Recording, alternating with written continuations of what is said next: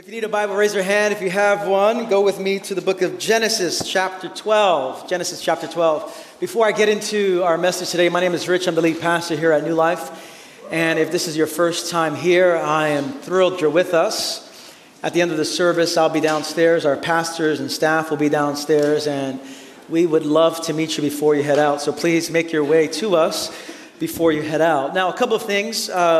Downstairs in the book table area, we have some resources available for you because the season of Advent is starting in a couple of weeks.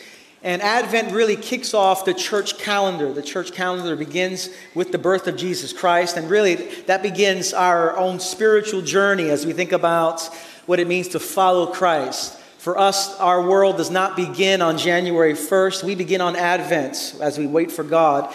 And we want to mark Advent, which is the 4 weeks before we celebrate Christmas, by waiting, by praying, by making space for Jesus in our lives. And so to that end, we have some resources available for you downstairs, whether it's for children. We have an Advent calendar, some devotionals, something that I created last year, daily offices, just 50 prayers, morning and evening prayers, to keep you focused on Jesus as we wait for and anticipate Christmas. So downstairs, feel free to grab that. And we're going to be ordering some more stuff next week. If you run out of it, if you already run out of it, we'll have some more stuff next Sunday. So just be mindful of that.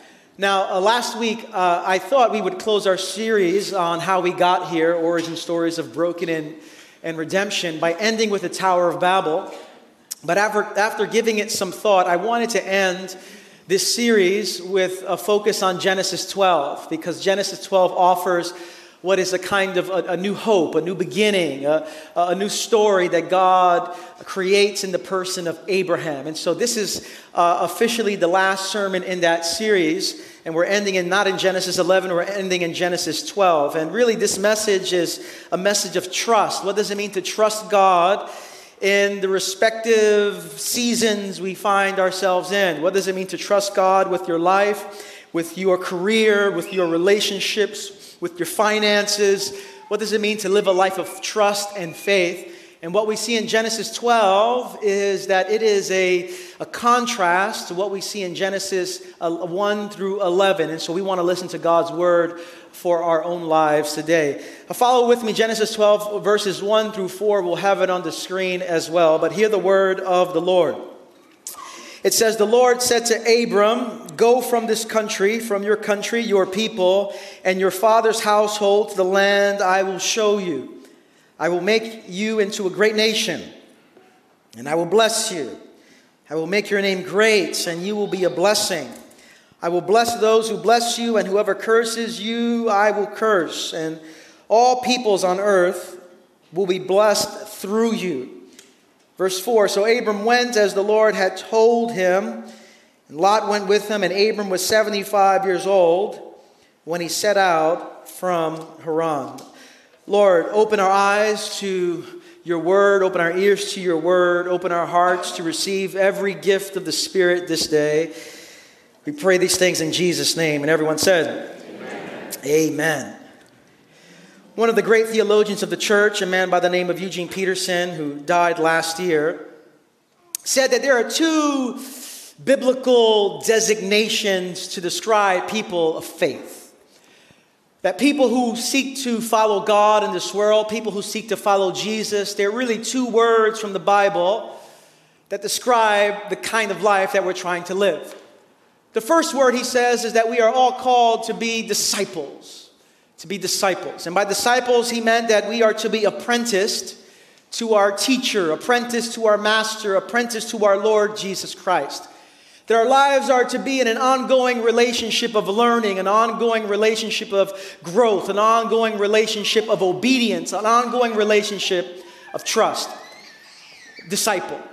But there's another word that he wrote about that I think is very important, that the other word is not just that we are disciples, that we are also called to be a pilgrim. And to be a pilgrim means that we spend our lives going somewhere. That our lives are consistently on a journey. Our lives are consistently going from one place to the next, and we are invited to trust God wherever we're at.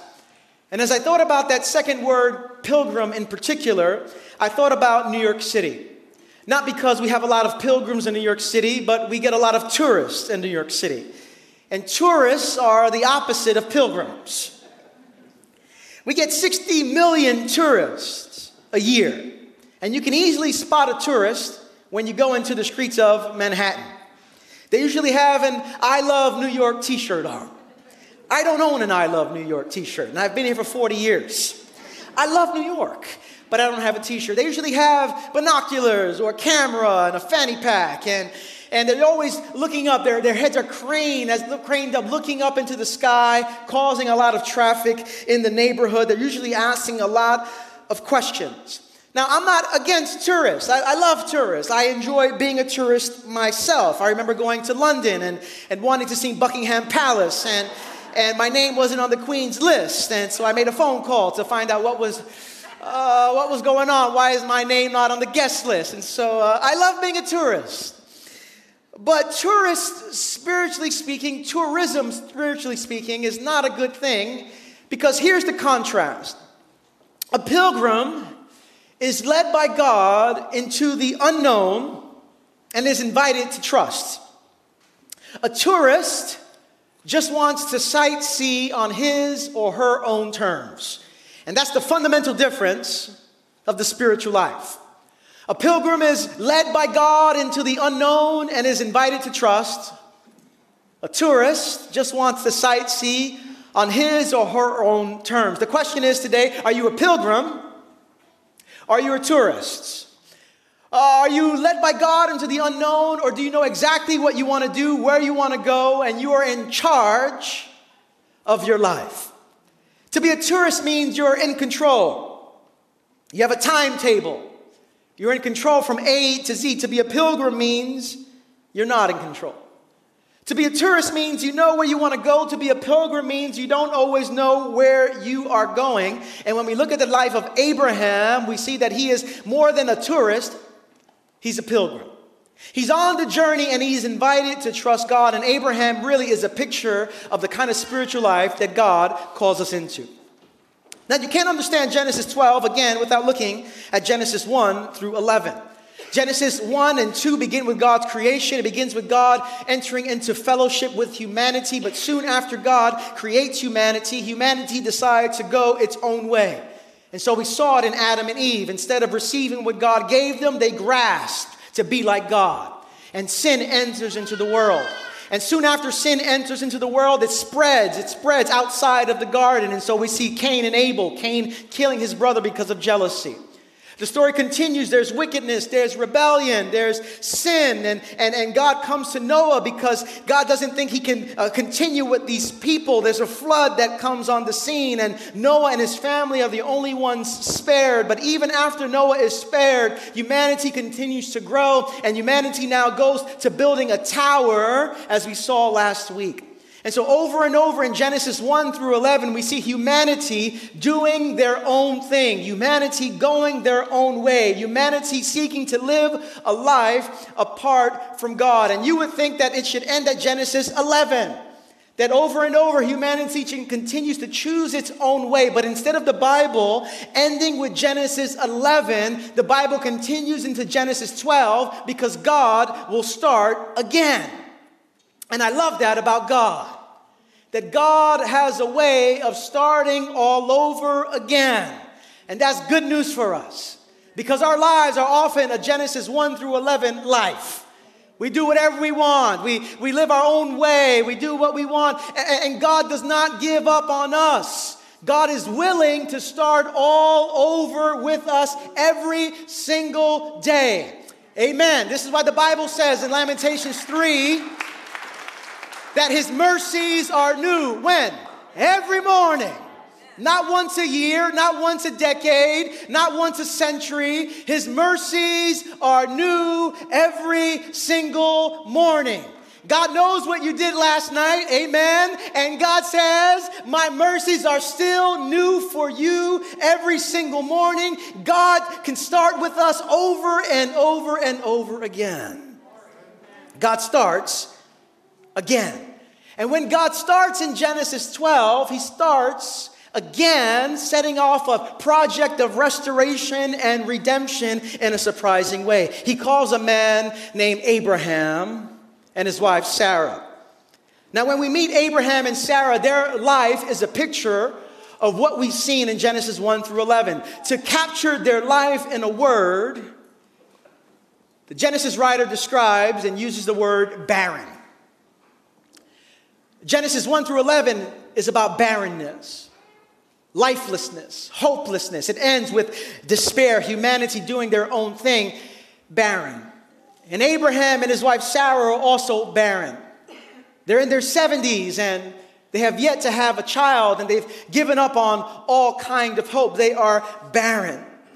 And that metaphor is important because it's a metaphor for hopelessness, that there's no hope, there's no power to create a new future in our own strength. And when we look at our own lives, we often see barrenness. Some of you look at your family, you see hopelessness. Look at your marriage, lifelessness. Look at your career and your vocation, hopelessness and despair. Look at the way of our country, the way of our political system, the way of the challenges of the world, and we look out and we see barrenness. But Abraham's story is that in the midst of barrenness, God calls him. And what I love about that is God calls him not just despite his barrenness, God calls him because of his barrenness. And that's good news for us. Because God is always looking for barren places in which he can breathe new life. God is always looking for places of hopelessness and despair so he can breathe in new life. And so here's the good news. If you're experiencing hopelessness today, it's good news. You are a candidate for God's power and presence flowing and manifesting in your life. Because God is always looking for barren people, for hopeless people, for people who cannot do things in their own strength. God is attracted to people who are broken, attracted to people who are hopeless, attracted to people who can't get their act together, attracted to people who cannot fix their own circumstances and situations. God is attracted to you. This is what the Bible says. God resists the proud, but he gives grace to the humble. To people who recognize I have need, to people who recognize I can't fix this on my own, to people who recognize I'm running out of hope. God says, you are a candidate for me to come to you and use you in great power. The world will give up on you. The world says there's no hope for you. The world says give up on it. But God looks for people who are hopeless. And he calls this man, Abraham, and his wife, Sarah, out of this place of brokenness, hopelessness. And I love that Genesis 12 begins with these three words, the Lord said. Three powerful words, the Lord said. God knows everything about Abraham and Sarah. He knows how old they are. But the Lord said. And God speaks to their hopelessness. The Lord said, you could be sure that there are people who have said things to Abraham and Sarah. You could be sure there were words of judgment spoken over Abraham and Sarah. You could be sure that there were people who were criticizing Abraham and Sarah. In that day, not to have children was a sign of God's displeasure. You could be sure that people were saying, what have you done wrong, Abraham and Sarah? Many words were said to them, but all it takes is one saying from God, one word from God to undo everything that was said to them. The Lord said. I love that God chooses this old couple. If we were writing the story, we'd do it different. If we were writing the story, we'd choose a young couple. A couple that we knew would succeed. A couple that we knew, if they're going to go on a long journey, can withstand the pressures of the change of weather and the change of climate and all that there. But God's ways are not our ways. And his thoughts are not our thoughts. God calls this old couple in their 70s to go on a journey into a new land that God has for them. And it's a life now that they are called to live that's marked by trust. God said. Now, what did the Lord say? Essentially, the Lord said three things in Genesis 12.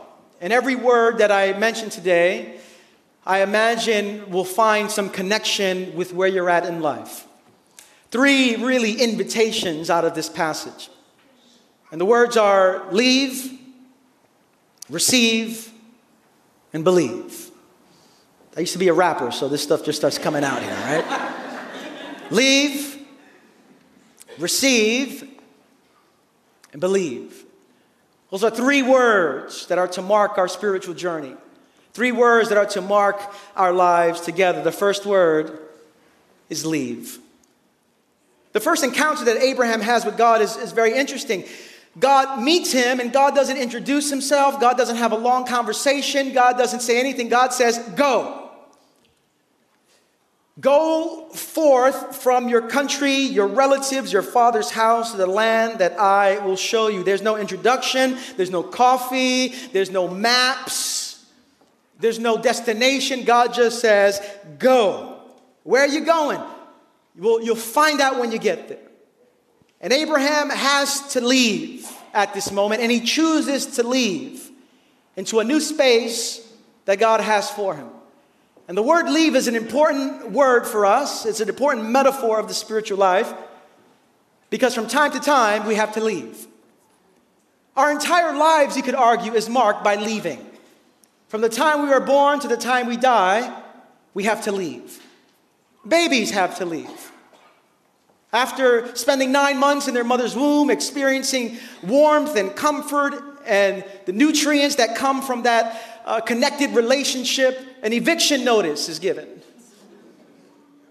And the babies have to get out of that womb now and into the world that we live in. No wonder they're kicking and screaming. They have to leave. But it's not just infants in this way. We have little kids who have to leave. Kids are accustomed, and 3 and 4 years old, they're watching PBS Kids and Daniel Tiger and having a good time. But then there's a day where you got to go to kindergarten. No wonder they're kicking and screaming, because they're moving now out of their area of familiarity, out of their area of security. And to leave essentially means this. It means that we have to let go of what's familiar and comfortable, because it stands in the way of where God wants to take you. And so babies have to leave. Kids have to leave. Teenagers have to leave. Some of you parents are saying, amen, get them out of here. You know, they have to go to college. And they go off to college and move out of what's familiar and move out of what is secure and what is predictable. But not just teenagers, college students have to leave. They leave out of the fake world into the real world of bills now. Yes, you got to get a job now. You have student loans now. You have to leave. And on and on and on. We leave. We leave one job to the next. We leave one job to retirement. And at some point, all of us will leave this world as we die. From birth to death, we are called to leave. And Abraham has to leave really 3 things: familiarity, security, and his source of identity. What does God want you to leave? What are the things that are standing in the way of where God wants to take you? What are the areas of risk that God is inviting you to take and to follow him in? After the first service, I spoke to some new lifers, and I was just asking them at the door, what is God calling you to leave? And one person said, I know, I've been wrestling with it for 5 years, and I'm finally leaving my job to go back to school, to get educated in what I believe God has called me to. But I'm afraid. It's not unfamiliar. I'm not secure here. I don't know what my identity is going to be, but that person is called to leave. I spoke to another who said, I know that God's calling me to leave and to start a business, a small business. And it's unfamiliar. And it's not secure. And I don't know if this is going to really shape my identity or not, but I know I'm called to leave. Another person said, I know I need to leave the way of hoarding and become a more generous person. I lived my entire life in fear, and I never give anything. But I know God is calling me to leave that life of hoarding and to become a more generous person. What is God inviting you to leave? What are the things that you've gotten so familiar at secure with, the source of your identity, that God says, no, it's time for you to leave. In the case of Abraham, he had to step out in faith and leave security, leave a sense of identity, leave familiarity. And God said, in order for you to do this, you have to leave your country. Now, for Abraham, it was a geographical leaving. For us, it's not necessarily a geographical leaving. To leave, again, is a metaphor of the spiritual life. And in Abraham's case, he had to leave. But in our case, it's not a matter of us geographically leaving. It's a matter of us leaving as it pertains to our hearts. Because you can live all over the world and go from one place to the next, but never truly leave. Or you can stay in one place on this planet and always be leaving. Leaving is not a matter of geography. Leaving is a matter of the heart. And Abraham is invited to leave. God says you are to leave your country. As I thought about that, I thought, what does it mean for us to leave our country? Not necessarily geographically, but what does it mean to leave our country? What does it mean to leave the values of this country that stand opposed to the kingdom of God? What does it mean to leave? It was Dr. King who said that the things that stand in the way of the kingdom of God in the United States, and he nailed it to 3 things. He says it is militarism, racism, and extreme materialism. And he says to leave means that we have to say no to those things, because those things stand against the ways of the kingdom of God. We have inherited values from this country. Some values that are good and some values that stand in the way of the kingdom of God. And whether those values are a kind of political idolatry or kind of sexuality, a flippancy of sexuality, whether it is the materialism or the racism or the sexism or the classism, we are invited to leave the way of our country. God says, Abraham, leave the country. And God says the same thing to us. Leave the ways of our country that are inconsistent with the kingdom of God. But he continues, Abraham, leave your family. And God's word to us as well is to leave the ways of our family. Now I got to nuance this, because for some people when they hear that as God's affirmation for them to finally leave their husband or wife, or I can't tell you what I've heard over the years that do. Like some people are just waiting for a confirmation. Leave your family. Amen. I've been waiting for this word. For 5 years I've been waiting for this word. And so before you do that, let's just hold on. Just hold on. When I talk about leaving family, I'm talking about leaving the fallen ways of our family. The ways that we've inherited certain things in our families. Things have been handed down from one generation to the next. Things that have damaged us, things that have deformed us, things that have kept us from being formed in the way of Jesus.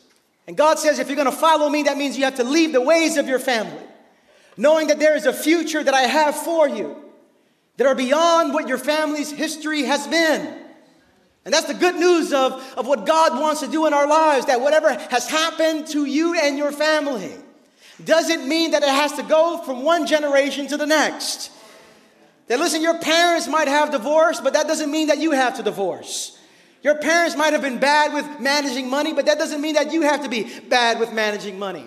Your whole family might be dysfunctional and emotionally unhealthy, but that doesn't mean that you have to be, or the next generation has to be. There is a new land that God has for us, but we have to leave. Leave. We are called to leave the ways of our country, the ways of our family. There's some relationships that are so dysfunctional that God is saying, leave it. Some old patterns, old ways of thinking, God's saying, leave it. And it is only when we leave that we can position ourselves to receive. And that order is important. In the kingdom of God and the way of God, we don't receive until we leave. Now, most of us don't like it. We want to receive first, and then we want to leave. We want God to bless us first, and then we leave. But God says blessing is contingent upon you leaving first. Now, I know what it's like to want to receive without leaving. I know what it's like to ask God to bless stuff that I know God doesn't want to bless. I used to be in dating relationships as a teenager, and I wouldn't even be a Christian. And I just knew this is not God's will. I know this is not God's will. But Lord, could you bless it anyway? She's pretty. Could you bless it anyway? I know it's a mess, but bless the mess, Lord. Can you bless the mess? And God says, I refuse to bless your mess. You have to leave, and then you'll receive. Now, to live in this way means that our lives are oriented around God's timing, God's way, God's will, not our timing, our way, our will. Which is why Genesis 12, as I mentioned last week, should be seen as a contrast to Genesis 11. That Genesis 11, with the Tower of Babel in particular, is about humanity trying to bless themselves in their own effort. And look at the contrast in Genesis 11 and Genesis 12. In Genesis 11, they said to each other. In Genesis 12, God said to Abraham. In Genesis 11, it says, come, let's make bricks and bake them thoroughly. In Genesis 12, God says, I will make you. In Genesis 11, it says, come, let us build ourselves a city. In Genesis 12, God says, I will make you into a great nation. Genesis 11, it says, let's make a name for ourselves. Genesis 12 says, I will make your name great. Genesis 11 is blessing on our own terms, in our own way, in our own timing. Genesis 12 is, I'm living open-handed to the God who longs to bless. 5 times in Genesis 12, God says, I will, I will, I will, I will, I will. In other words, God is totally committed to your blessing. God is totally committed to your goodness. God is totally committed to your flourishing. God is totally committed to your well-being. I will, I will, I will, I will, I will. But your receiving is contingent upon your leaving. The question is, what is God calling you to leave? To position you to receive. And so here is Abraham. He leaves. God says, this is what you receive. And this is all contingent on how you believe and in whom you believe. I love that Abraham, in verse 4, hears this word. And it says these words, so Abraham went. If it was me, I'm thinking, nah, I'm okay over here. I'm 75. This doesn't look like there's a future for me. But it says, so Abraham went. He's the father of faith. And to trust God in this way is to trust in the mysterious ways of God that we cannot fully identify, fully calculate, fully anticipate. Abraham trusts, I don't know where I'm going, but I trust in the goodness of this God, in the mysterious ways of this God, trusting that, as Isaiah 55 says, his ways are not my ways, nor his thoughts my thoughts, for as the heavens are higher than the earth, so are his ways higher than my ways, and his thoughts higher than my thoughts.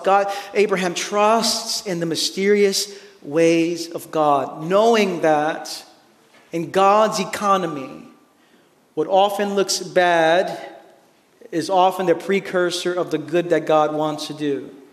And often that what looks good sometimes is not what God has for us. This is what Thomas Merton said. This is a paraphrase of Thomas Merton, the great writer, the great monk. He says that what we think is right at this moment, right, ends up being wrong. What we think is most helpful sometimes ends up to be damaging. We think something is a blessing when it really is a setback. We think something is a disappointment and disaster when it's really a gift. So often what looks great or seems like a blessing is not. And what looks terrible in the short run is really a rich gift in the long run. Abraham has to trust in the mysterious ways of God, and he has to trust God as it pertains to the outcome, the process, and the timing. Outcome, process, timing. The what, the how, the when. And God is inviting you today to trust in the outcome, the process, and His timing. To trust Him for the what, the how, and the when. And to believe in this way often means going off into the unknown, but believing that God is there to catch us, that God is there to meet us, that God is there to encounter us, even in a land that's unfamiliar to us. God is waiting for us to catch us. That image of catching is an image that I've had for many years as I've read something by this author named Henry Nouwen, one of my favorite authors. Henry Nouwen was a man who wrote a book called Clowning in Rome. And what he used to do is he used to visit the circus to learn lessons about the spiritual life.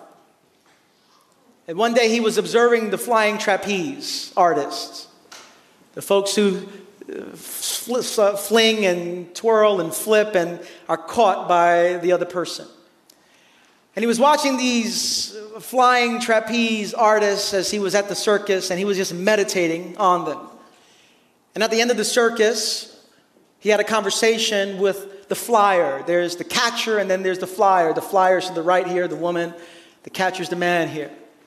And he meets this guy who's the flyer, and he says, I'm struck by your success as you attempt these dangerous feats. What's the secret of your success? And the guy responded in these words, and they're important words for the spiritual life. He says, as a flyer, I must have complete trust in my catcher. The public might think that I'm the greatest star of the trapeze, but the real star is Joe, my catcher. He has to be there for me with split-second precision and grab me out of the air as I come to him in the long jump. And Nouwen said, how does this all work? And he said, the secret is that the flyer does nothing and the catcher does everything. When I fly to Joe, I simply have to stretch out my arms and hands and wait for him to catch me and pull me safely over the apron behind the catch bar. And Nouwen said, what do you mean? You do nothing? He says, I do nothing. A flyer must fly and a catcher must catch. And the flyer must trust with outstretched arms that his catcher will be there for him. The story of the Bible reminds us that God is a great catcher. That as we stretch out our hands to God, God with split-second precision knows how to catch us. Then when we make decisions that are out of our comfort zone, God knows how to catch us. When we step out into areas that are unfamiliar, God knows how to catch us. When we move out of places that are our source of security, God knows how to catch us. The flyer must fly, the catcher must catch. And we must do what we can to discern God's will and to step out in faith and to risk knowing that God is the God who's with us. That God knows how to catch us. And not only does He know how to catch us, the paradox of the Christian faith is He's waiting there to catch us, and at the same time He's holding our hands as He's walking with us. This is the paradox of Christianity, that God is closer to you than you are to yourself. He'll never leave you or forsake you, and He gently holds you by the hand. And at the same time, He's waiting to catch you. This is the paradox of Christianity. I'm reminded of this in a chapter in Mark 8. I'll end with this. In the Gospel of Mark in chapter 8, I was meditating on this beautiful passage. There's a story about a blind man who's been blind, it seems, for many years. He can't see his way. He doesn't know this way from there. He's blind. And blindness in the Gospels, you see healings of blindness come up over and over again because it's a spiritual metaphor that we often don't know where we're going. Why does Jesus always heal blind eyes? You ever notice Jesus never heals an appendix? You never see Jesus healing an appendix. I'm sure some people had appendicitis, but He's always healing blind eyes. Why? Because it's a metaphor that we often don't know where we're going. And Jesus comes to us in those moments of darkness. And so here this man is, he's blind in Mark chapter 8, doesn't know where he's going. And people hear that Jesus is coming. They say, heal this man. He's our friend. He's a family member. He's been blind for so long. Can you touch him and heal him? And what I love about the passage is Jesus does not just heal him in the moment. In some gospel stories, Jesus heals right there on the spot. But in this case, Jesus very tenderly deals with this man. And the Bible says that he grabs him by the hand. It's such a picture of the tenderness of Jesus. He takes him by the hand, and it says that Jesus begins to walk with him out of the village, apart from everyone. And I imagine that this man does not know where he's going, but Jesus has him by the... So tender this Jesus is. And I don't know if they had a conversation on the journey. I don't know what was said. If I'm the blind man, I'm saying, can you do it right here? And Jesus said, no, we're going for a walk. And Jesus has him by the hand the whole time. I love that Jesus say, hey, hurry up, come on. I'm up. No, he grabs him so tenderly by the hand. And when he gets out of the village, Jesus places his hands on him and he heals him. And it's a picture of God's commitment to us. That many of us, we don't know where we're going. We can't see the future. We don't know what's happening with our careers and with our marriage. And yet God invites us to trust me, that I'm with you. I know you cannot see right now, but trust that I am with you. Trust that I will lead you. Trust that I will guide you. And all I'm asking you to do is to hold my hand and let me walk you to your place of healing. Journey with me to your place of restoration. God is a God who journeys with us. God is a God who journeys for us as well. I want to end by talking about Jesus. You can't understand Christianity without recognizing the pilgrimage that Jesus Christ went for us. Jesus leaves heaven, comes to earth. He walks among us. He heals the sick. He preaches the gospel. And not only does he leave heaven, he would leave to a point where he would be on a cross. And his pilgrimage did not end with him on a cross, dying for the sins of the world, dying on our behalf. As the Nicene Creed says, he would take another pilgrimage as he would descend to hell. And he would there leave captivity captive. Jesus goes from the highest of the highs to the lowest of the lows. And he burst out of the tomb in resurrection power. Why? So that he could create a path for us to get to the Father. And that's what Jesus does for us. He creates a path for us to get to the Father. If I recall right, John said he is the way, the truth, and the life. That Jesus goes on a pilgrimage on our behalf. He goes on a pilgrimage to create a way. That in our own strength we cannot get to God. In our own ability, we cannot get to God. In our own righteousness, we cannot get to God. In our own performance, we cannot get to God. But thank God that Jesus made a way. And he makes a way out of no way. And he creates a path for us. He goes on a pilgrimage on our behalf. Why? So that we can make a pilgrimage to the Father. And as we leave, we position ourselves to receive. And as we believe, God says, I am going to use you to be a blessing to the world. But it all starts, brothers and sisters, with us leaving. What is God calling you to leave? Let's pray together.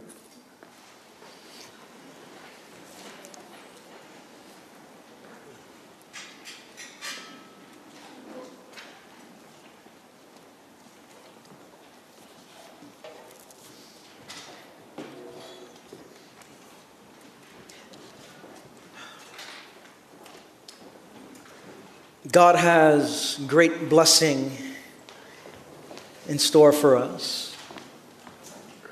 God says blessing is done on my terms, not your terms. It often means leaving certain relationships, leaving certain ways of thinking, leaving the need to always be in control, leaving the fear of change, leaving. What's God calling you to leave today?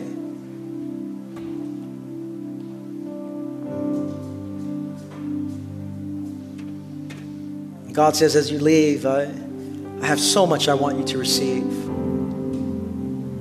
The Father looks at us right now and says, if you only knew what I have for you, if you only knew the joy and abundance and peace that I have for you, if you only knew, you'd leave in a heartbeat. That God is committed to your well-being, committed to your blessing, committed to your wholeness. We are invited to leave and receive today. Lord, thank you for the gift of Abraham and this scripture.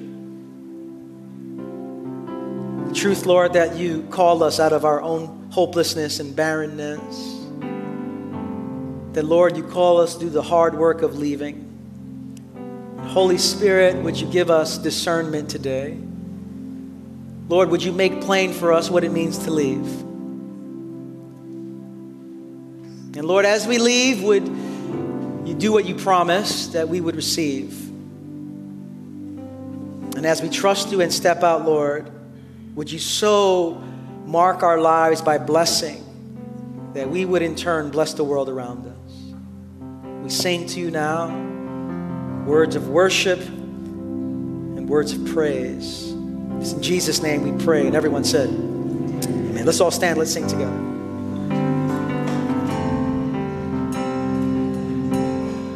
Jesus is in this room, here and now, making this place I stand, holy ground, holy ground.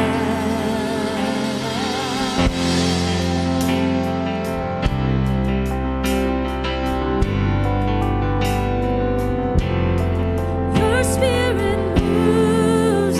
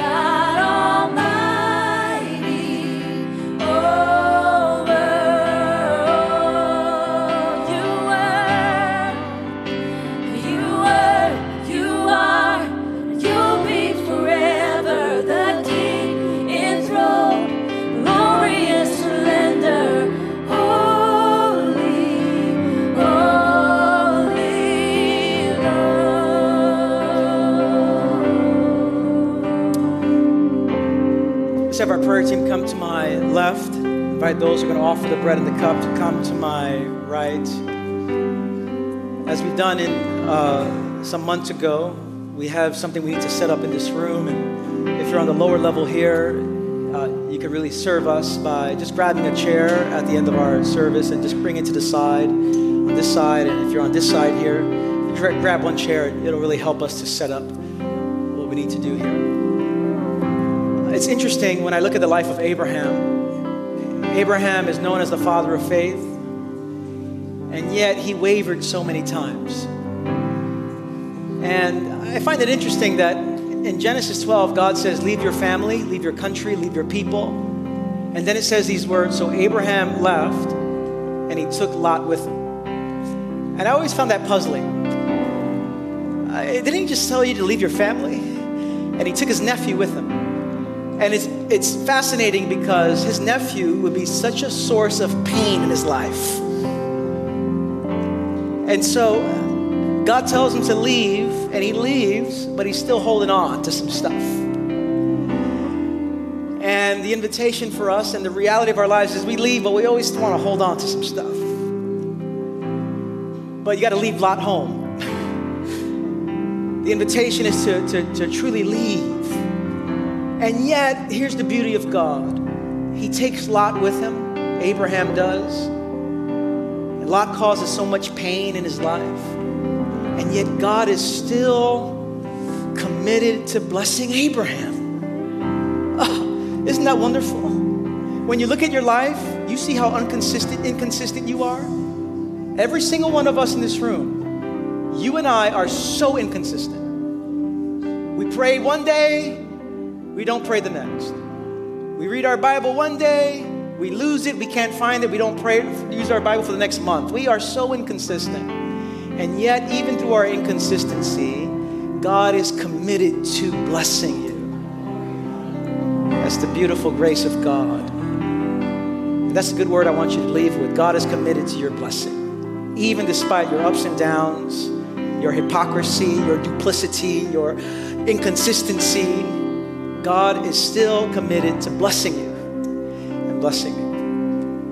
And so we have our prayer team here. Maybe you came in here and you realize, I need someone to pray for me. I'm having a hard time leaving. I'm afraid. I need courage. We'd love to pray for you. For whatever needs you have. And maybe you're not a Christian here today. God is calling you to leave. To leave what? To leave a life that is run by you. That's not working out for you. And offer your life to the God who loves you with an everlasting love. To say yes to Jesus Christ, who's calling you by name. And if you're not a Christian here, God has abundant blessing waiting for you if you would say yes to him. Our prayer team is here. We have the bread and the cup. Our sister Carol will offer the bread and the cup, and we are reminded of the pilgrimage that Jesus Christ went on for us, dying, poured out blood, broken body, resurrects in great power so that we can have a way to the Father. And so whether you come for prayer, whether you come for the bread and the cup, as the Lord leads you, please respond. But as we close, let me invite you to open your hands towards heaven to receive a blessing. We end in this way because this is a posture of receiving. Not manipulation, not control, us receiving. So as you think about your life, decisions you have to make, anxiety that you're carrying, the Lord says, just open your hands and just receive. And with your hands in your hearts in a posture of receiving, brothers and sisters, sons and daughters of the living God, may the Lord bless you and keep you. Make his face to shine upon you and fill you with peace. And as you walk out of this building in the power of the Holy Spirit, may you know that God is with you. And God is committed to your well-being, committed to blessing you, so that you may be a blessing to the world around you. And so by the grace of God, I pray that you would learn to leave, to receive and to believe all that God has for you. And may your life be an extension of God's grace to all you encounter this week. I bless you all in the strong, in the beautiful, and the resurrected name of Jesus Christ. And everyone said, amen. Grace and peace to you all.